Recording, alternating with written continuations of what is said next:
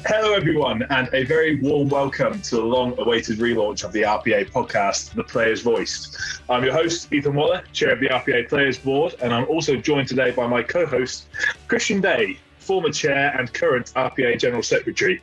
Christian, how the devil are you? Hello, Ethan. I'm not aware I'm the co-host. I think I'm a guest appearance tonight, but I've decided you're the co-host. I'm eager to listen to your professional performance, and more importantly, to talk to three current superstars of the game. What a delightful segue. With this episode being released on International Women's Day, we are delighted to be joined by some of the best characters in the game to discuss all things women's rugby. With us tonight, we have Sarah Beckett, Sarah Byrne, and Zoe Harrison. Thank you all for coming on. It's great to have you. How are we all, first and foremost? We'll start with you, Sarah Beckett. In fact, actually, before we start, to leave out any confusion for the listeners, now Sarah Beckett and Sarah Byrne, I can't call you Sarah. I can't call you Sarah B. What's the best way to go about this from you two? You must have had this problem before. Yeah, I just get called Beckett usually.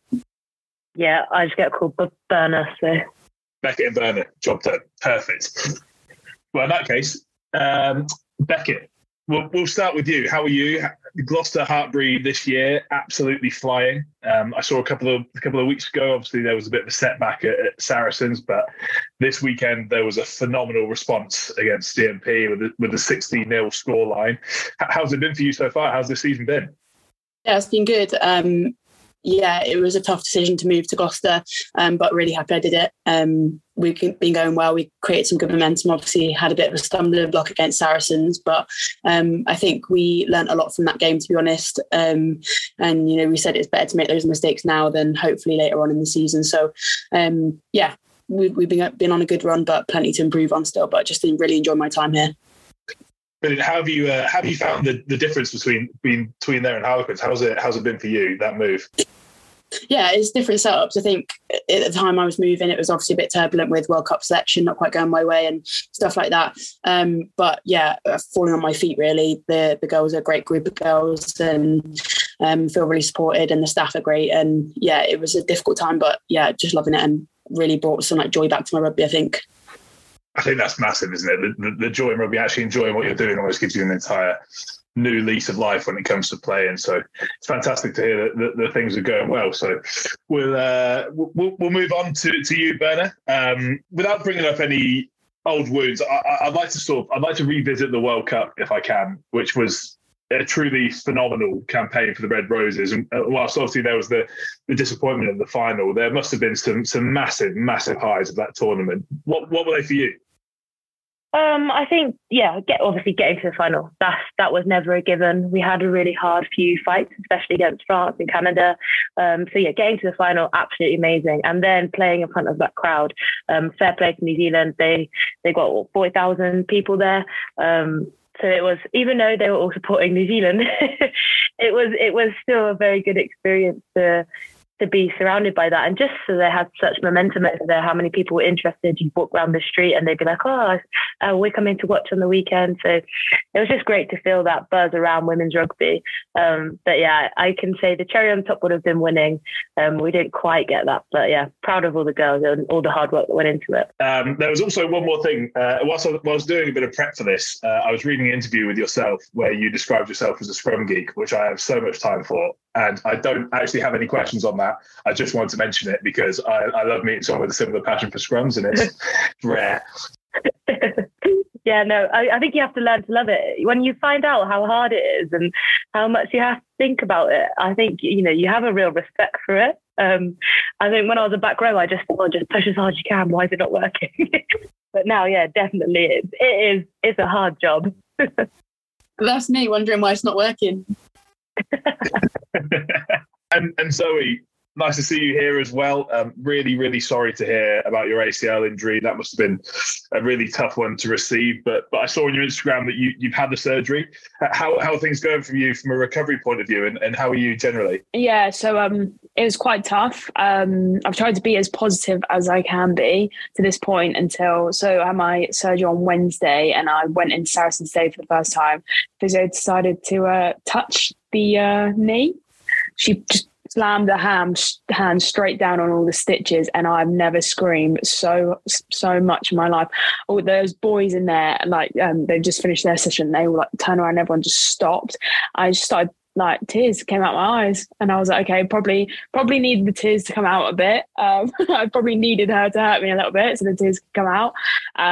But yeah, other than that, it's just, I know it's going to be a long road ahead, but I'm that sort of person that already is trying to be like, nah, it won't be 9 months, it'll be quicker than that. I'm going to make sure it's quicker than that, sort of thing. So trying to stay as positive as I can and basically be in competition with myself and beat myself. Absolutely. I think it's definitely the best way to be. But just before we move on, I'm assuming putting a hand on your knee, was that intentional, or is like maybe she's tripped on the way? Yeah, she had to, but obviously she like didn't mean to grab like where the stitching was, but yeah.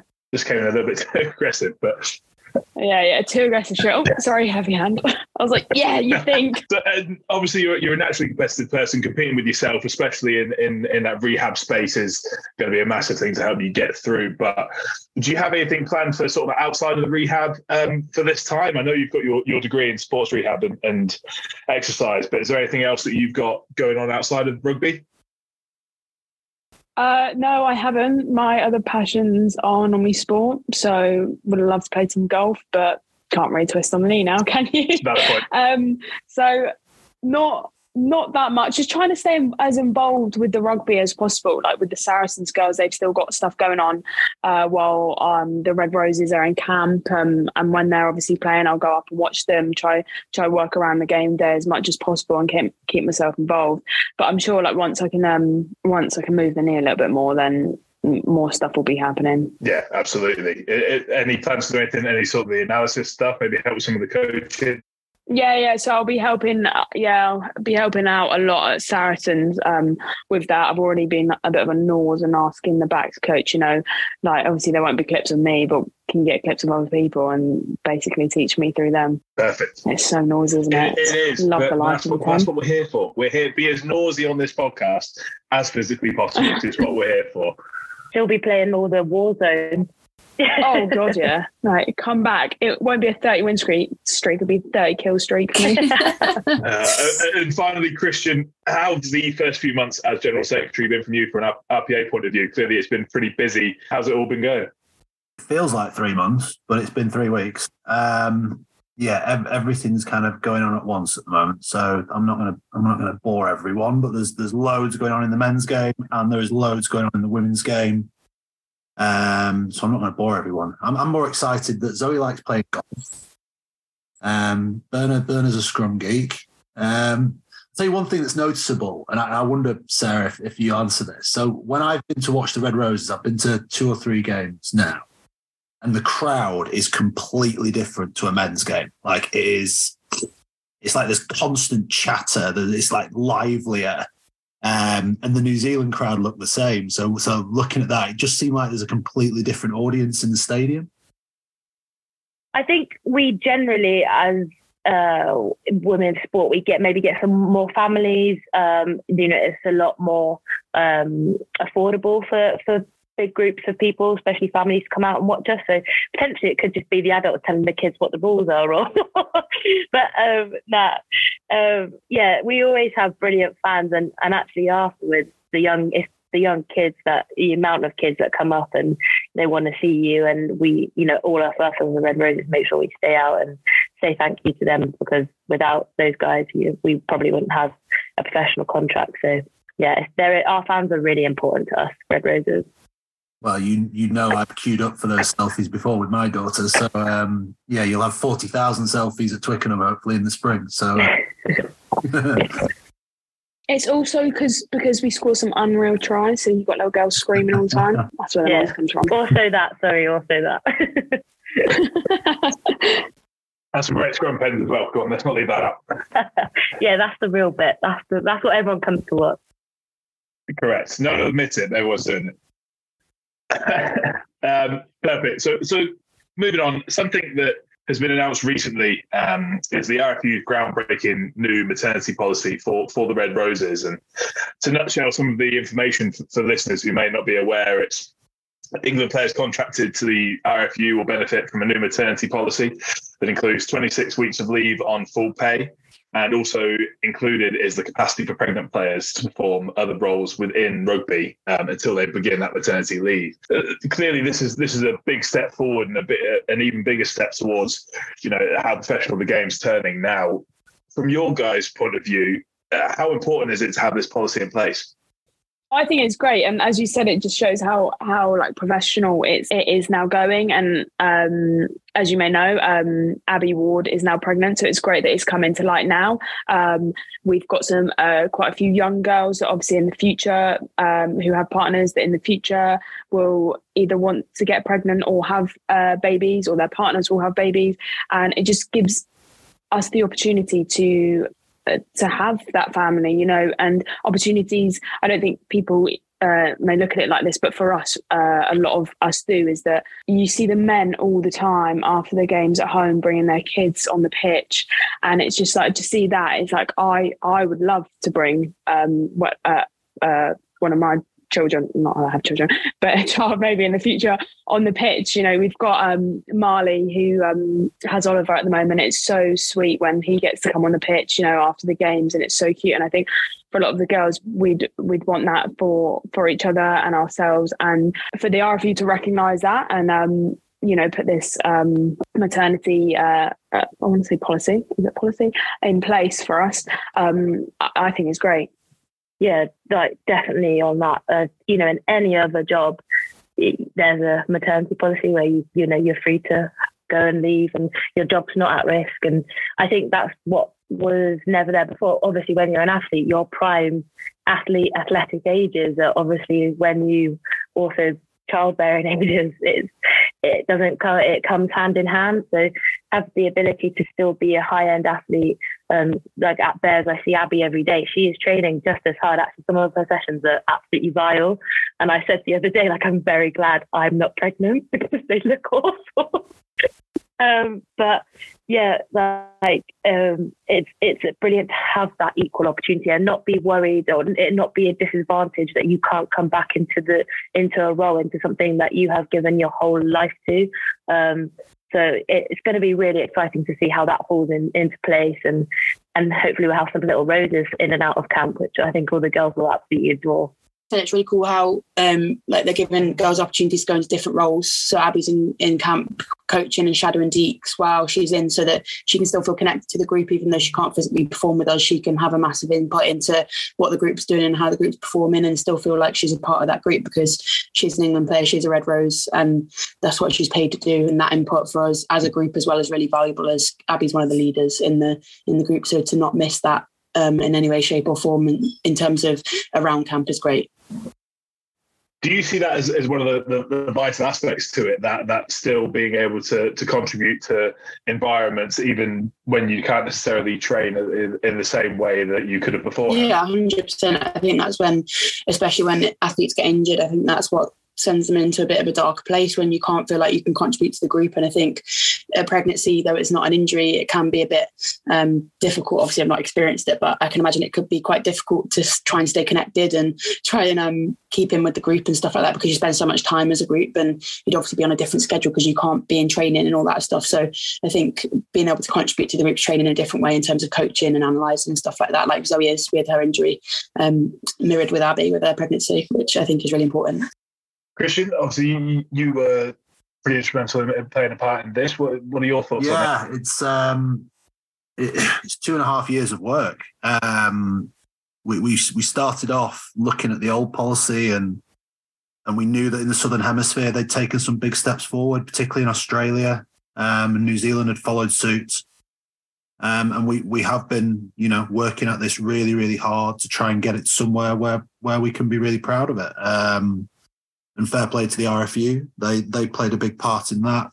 And I guess the most important thing about it is, and it's interesting, the girls saying about like seeing the guys bring their kids onto the pitch. A men's player would never worry about becoming pregnant, having a child. It's just part of life. And what this policy should do is just remove that taboo for the Roses, hopefully, in terms of it's completely normal to have to have a child when you're a professional athlete, and this should hopefully make it as safe as it can be. But most importantly, allow a fair opportunity to get back into that shirt afterwards. So like I said, it was a lot of work, but to see it announced was something I was really proud to be part of, and hopefully it helps. Well, we're going to see Abbey Ward right now starting to hopefully go through it, and hopefully it works. And if not, we'll make adjustments. But it's certainly a huge leap forward, and I can tell you there are numerous other sports contacting us now saying, "How did you do it? What did you do? Why did you do it?" So it's something proud to be part of. It's a huge step forward, and it's massively positive to not only see it, but clearly hear how impactful it's going to be from all of you. The Christian, just on the logistical side of things, logistical is the completely wrong word, but during this entire process, there was clearly a large input from the players. Tell me how important the players' voice was in all of this. Yeah, there were 4 or 5 different players involved. From England Sevens players and then 15s players as well. And they played a huge part in terms of just saying what would work, what wouldn't, particularly in terms of like being in camp, trying to make things, again, just feel normal, feel like there's a place. So I hope we will see some little roses running around in camp, hopefully not causing too much chaos. And on the back of that announcement, recently the RPA have also announced their new membership for the Premier 15s players.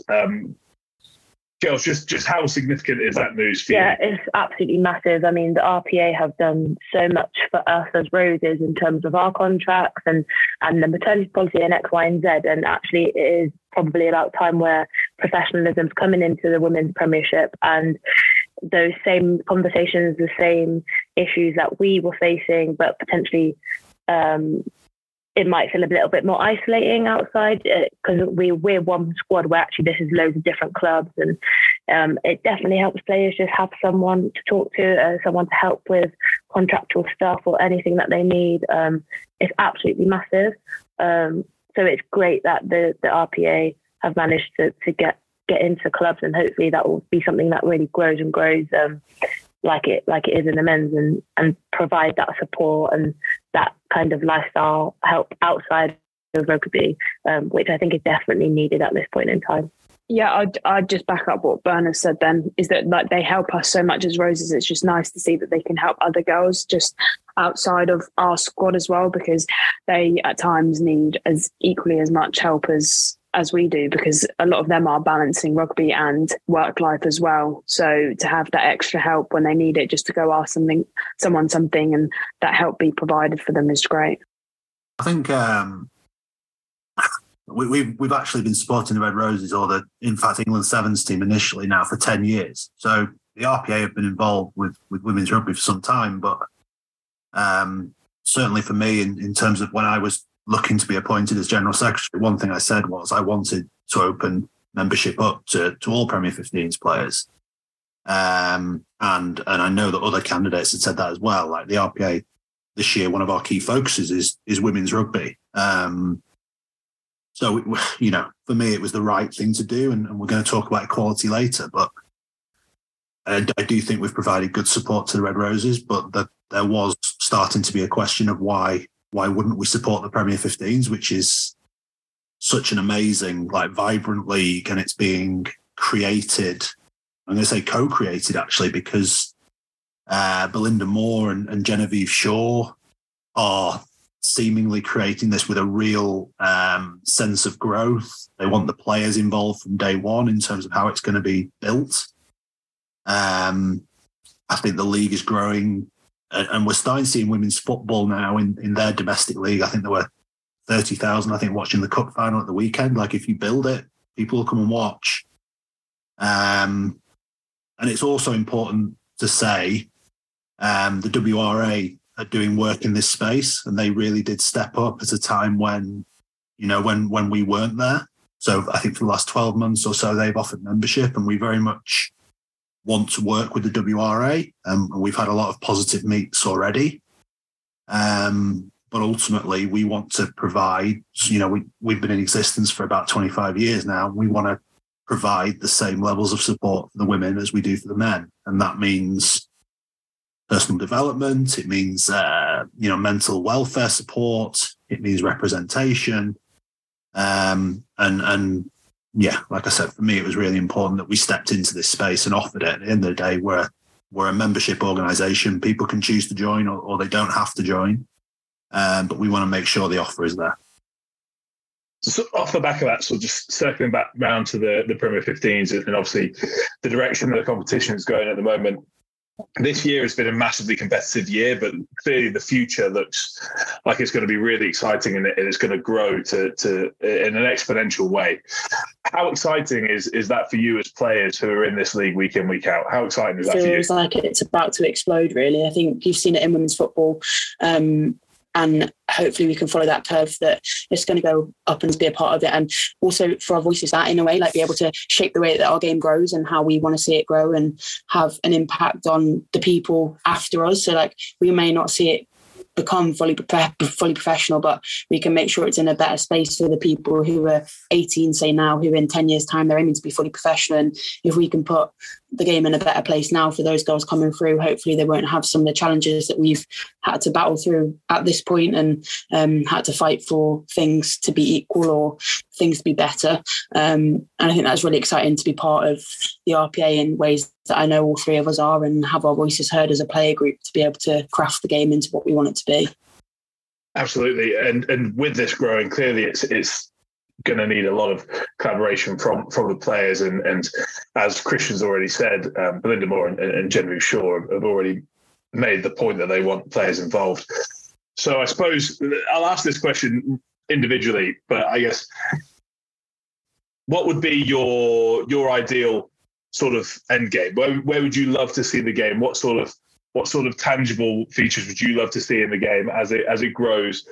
Would you like to see sort of sell-out stadiums? What would be your absolute dream for the women's game? For me, it would be going fully professional. I mean, it might not obviously in ours, but I'd love to see it go professional. So like, as I say, girls don't have to go to work. Like this is their work. You see how far the women's game has come, like post-COVID, and still half of them are, coming from work to training that evening. What is it going to go to if everyone was actually fully professional? I think it could just go up so many levels so quickly. But also another one would be like not filling out, say, stadiums. I wouldn't say that so quickly because some of the boys still don't fill out the stadiums. But I would say like filling a stadium at least, like, getting quite a few bums on seats, having only a few spare seats. Obviously we're doing that as Red Roses, but I'd like that to come into our club, into club form for us. Yeah, mine is exactly the same as those, fully professional. Getting, a broadcasting, making sure our things, the BBC are great. Like with the streams and everything, it's brilliant. We get loads of viewers in. Also really handy if you're not playing, you can watch everyone else's game. So it's really good. But, have a broadcast, they'll have everyone professional. It's such a struggle for the girls. It really is to see them coming in, trying to be on the full-time program and do work and rest, and it's just an impossible, and have a social life. Like, fair play to all the girls that do that. I know we've got a few doctors or girls that just work non-stop just to be able to live, essentially, and that'll be great if we can get everyone pro and on really some really, really good wages. And yeah, selling out stadiums, like basically mirroring women's football. I think that is, for me, would be the best outcome we can hope for, and hopefully the path that we're following now. Yeah, I completely agree. And I think within that, change in the narrative of how some people perceive women's sport as we go, like, I think we're doing it slowly and surely now. And I think that's why you're seeing crowds build and everything else. But if we can change the narrative in the domestic game as well as the international game, I think that'll be a massive draw for people, whether that's newspaper articles or just more exposure on social media, stuff like that. I'd love to see that grow with more positive outlooks for people so that we can grow our own personal brands, we can grow our own like club brands, and people become who they want to be within that space. Becky, you have almost seamlessly brought me on to my next point, which is perfect. So today, / the day the pod's released, is International Women's Day. And we wanted to reflect on that. The theme this year for International Women's Day is embracing equality. And now, as a society, I think, as you said, there's a desire for change, and everything from a rugby point of view is definitely going in the right direction. But how, as a rugby community, can we really embrace that from a rugby point of view, that desire for change, and showcase that it truly is a sport for everyone? I think a big one for me within women's rugby is just making sure our peers understand. I think when I've been at clubs before, like, some of the guys don't realise that half our girls aren't full-time and they're having to go to work and then come in the evening, and they don't realise why we have to train in the evening. So we're not done at training until like 9:30 sometimes at night. And I think people hearing stories, people understanding stories and understanding why our game is where it is and what they can do to help is a massive thing. I think just a bit of, I can't remember the word, but being able to just like grow our game. So that's like sharing it on social media or just getting behind us, going to a game or putting on social media that they're going to go to. Like, their men's platforms are usually bigger than ours, and we can only share it so far. And I think we need those allies to go out and be like, look, get behind the girls. Like, this is what we need. And I think certain clubs and certain players are great allies. I think we do have really good allies, but I think we as a rugby community could get behind our game a little bit more in terms of allyship and being able to promote women's rugby more. Yeah, and I'd say watch it. If you want to help us, stick it on. Even if you can't watch the telly, put it on something so we get those viewing figures. Because if you're out for a walk, stick it on your phone, you put it back in your pocket. Just keep the viewing figures high. That's it. We need people watching it. We need people coming to the game. So if you're local to the area, pop a ticket. Like, get something down. For us, that's what we need. We need, and keep telling everyone how much you've enjoyed it. I think that's the biggest difference I've noticed in the last few years, is especially potentially the older generation. Some of my dad's friends. Dad texted me saying, "Oh, my mate watched it and he said this was actually really, really good." And I'm like, "Well, yeah, it's exactly the same thing. It should be pretty good." So yeah, it's getting people to watch it, and like Becca said, getting everyone to stuck in and behind us. Really, I think the rugby community have done really well, but I think we can push into other sports. If you've got friends that enjoy cricket or whatever, like, just give it a chance and watch us. I think that's really what we need, and just encourage us to get behind and positive, and also celebrate. I think as women, we're not very good at celebrating achievements of other women. I think just as a rule, and I think, if we celebrate tennis champions, like, everyone should celebrate us. If we celebrate the women's football, get behind us. Generally, that's really good in women's football and women's rugby. I feel like we get behind each other really well. But I think just women in sport, keep celebrating each other, keep pushing it and keep posting it around. And eventually I think we'll get there. Mine would be just watching it, like, do not judge it until you watch it, because the amount of people that say, "Oh, that was amazing," and a lot of people will actually start to enjoy it more than they enjoy men's rugby.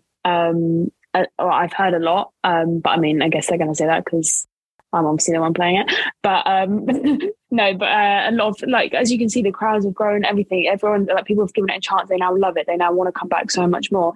And also give it a chance, because the other day I was on Twitter and there was a boy, this is football, but there was a boy who said, "Oh, I hated football." Or someone like, "Chloe Kelly, you're my favourite person ever. I hated football before. I never wanted to go. And now I'm always down every Sunday playing football. And I love it now." And it was all because it was a little boy saying that, all because he was watching the girls' Euros and he now loves Chloe Kelly. So it's not just the girls should back the girls, like, boys back us. Like, we can get anyone into it. Anyone can get anyone into sport. So I think give it a go, like, watch it, give it a go yourself. And yeah, just keep backing us, all the people that are already backing us. Get your friends involved, keep telling people about it. Let's grow the crowds, because look at what Twickenham's doing at the moment. We're selling those tickets pretty well. Like, how good would that be when it comes to the World Cup in England? And just on that point, like, back to the original question you asked about what's the end goal, I think like if we can have young boys and girls growing up not seeing the difference between a men's rugby game and a women's rugby game, they might be played slightly differently, but actually the stigma's gone. It's not a shock that there's professional women. It's not bad. There's no negative connotations to it. I think that, for me, I think way into the future, if we can get rid of the negatives and the kind of stigma around women's rugby, and it's just the equal two games of sport that people would love to go and watch, I think that would definitely go. Hugely. And one of the overarching themes I got from all three of you there is really that a lot of the things that we can do to help promote the game and sort of take away some of that stigma is that they're also easy. It's sharing things on social media. It's like you say, it's turning on the telly, it's watching it, it's ultimately giving it a chance if you haven't before, because like you say, it's a phenomenal brand of rugby, and watching it is, I'd agree with you, Zoe, is probably more entertaining than watching the men's game. And I think if we can encourage 5 or 6 people that we know to have a go and have a look at it if they haven't before, that would make a huge difference. Christian, from a sort of a global point of view, equality is a vital aspect for rugby union, isn't it? I mean, rugby union is its big strength is it's for all shapes, all sizes. Everyone's included. Everyone can play. So, I think the Red Roses are a fantastic ambassador for that, and indeed the Premier 15s is becoming so. So it's interesting hearing about what just watch it, and you don't even have to watch it. That's rubbish, Sarah. I think the product's really good. So I can tell you here's some good facts for you. So last season at Gloucester, the second biggest crowd of the year was the Red Roses. The Gloucester men's team only beat the Red Roses once. And this year at Kingston Park, the Red Roses will sell it out, and that'll be the biggest crowd at Kingston Park this season, guaranteed. 40,000 at Twickenham coming to watch. And I think next year in the Premier 15s, you're going to see crowds start to grow, because you're going to have Leicester Tigers come in who get, they'll get several thousand going to the men's second team games. So the women's team are going to get big crowds. Exeter Chiefs are starting to regularly get big crowds. I think the growth has started, and really now actually it's more about sustaining that growth and making sure that people keep coming back. And that's why the girls on this call are so important, because you are such a brilliant, hate to say it, but brand. You're so approachable. You're so the game itself is so exciting to watch. So you girls have got to keep that going, because that's what will grow the club game. And that makes it a sport for all. A massively exciting time coming up for the Premier 15s, but also coming very, very soon. We've got the Six Nations. Obviously, it's coming to an end pretty soon for the men's competition, but the women's tournament is about to get started. So, in your girls' opinion, which teams are most likely to challenge the Red Roses this year for the title?